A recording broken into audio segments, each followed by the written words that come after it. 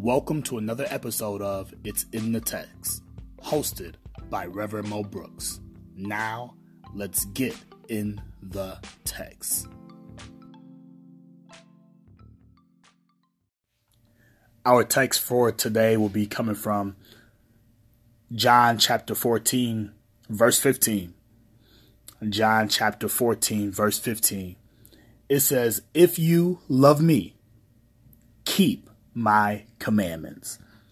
This is Jesus speaking. It's in red, and it's a very short verse. Only 7 words. And it says, if you love me, Jesus is saying this. If you love me, if you love Jesus, keep Jesus' commandments. This is profound. If I were to ask you, do you love God? What would you say? Most people who say they love God talks about loving God from an emotional standpoint, from their own version of love, and out of their own resources. But what does Jesus himself say about loving him? Jesus equates keeping his commandments as loving him.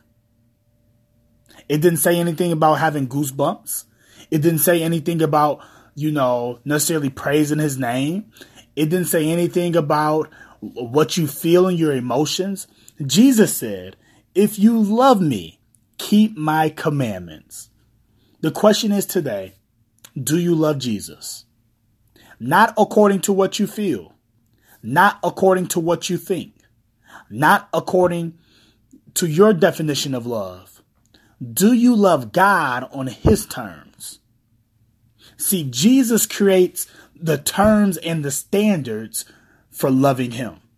And he said, if you love me, keep my commandments. Come on now, that's huge. So the only question is, are you keeping his commandments? Are you doing what he has said? That's a yes or no question. Part of keeping God's commandments, because we get this a lot in this culture that no one is perfect and all this type of stuff, right? Part of keeping God's commandments is when we sin, okay? God gives us a commandment to follow when we sin. That's 1 John 1:9. It says, if we confess our sin, God is faithful and just to forgive us and cleanse us from all unrighteousness. So because Jesus is, it's right there in the text, because Jesus is our lawyer, because Jesus is the one who cleanses us from our sin, he said, when you sin, confess it. I'm commanding you to confess it, to own up to it, to take ownership of it, to repent of it, to get rid of it, and then continue to keep my commandments. So the question is, do you have sin that you do on a day in and day out basis that you have not confessed or repented of? My friend, if that's the case, you're not loving Jesus. Forget about what everybody else say. Forget about what even I say.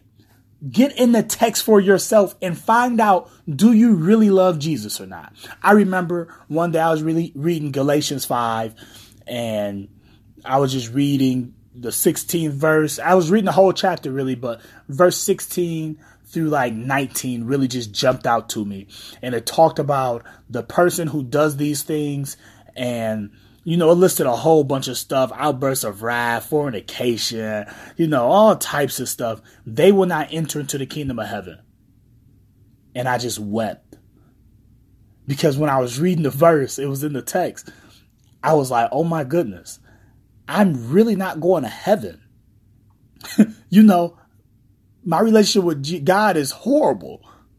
I'm doing everything this text said, and it said I'm not getting into the kingdom of heaven. So because I believed in the word of God and I was reading the word of God, I came to the conclusion that I'm not going to heaven unless something changes. And it couldn't change on what I thought. I had to figure out in the text what I needed to change in my life and what instruction I needed to follow in order to change my destiny, my eternal destiny. So, real talk, do you love Jesus based off this verse? Based off his requirements for love? And guess what? It's okay to say, God, I don't love you how I thought I loved you. How I feel like I loved you. I don't. According to your word, I don't love you. And then from this point forward, keep his commandments. God, help me keep your commandments. Lord, help me, give me the strength, the power, Lord, to keep your commandments.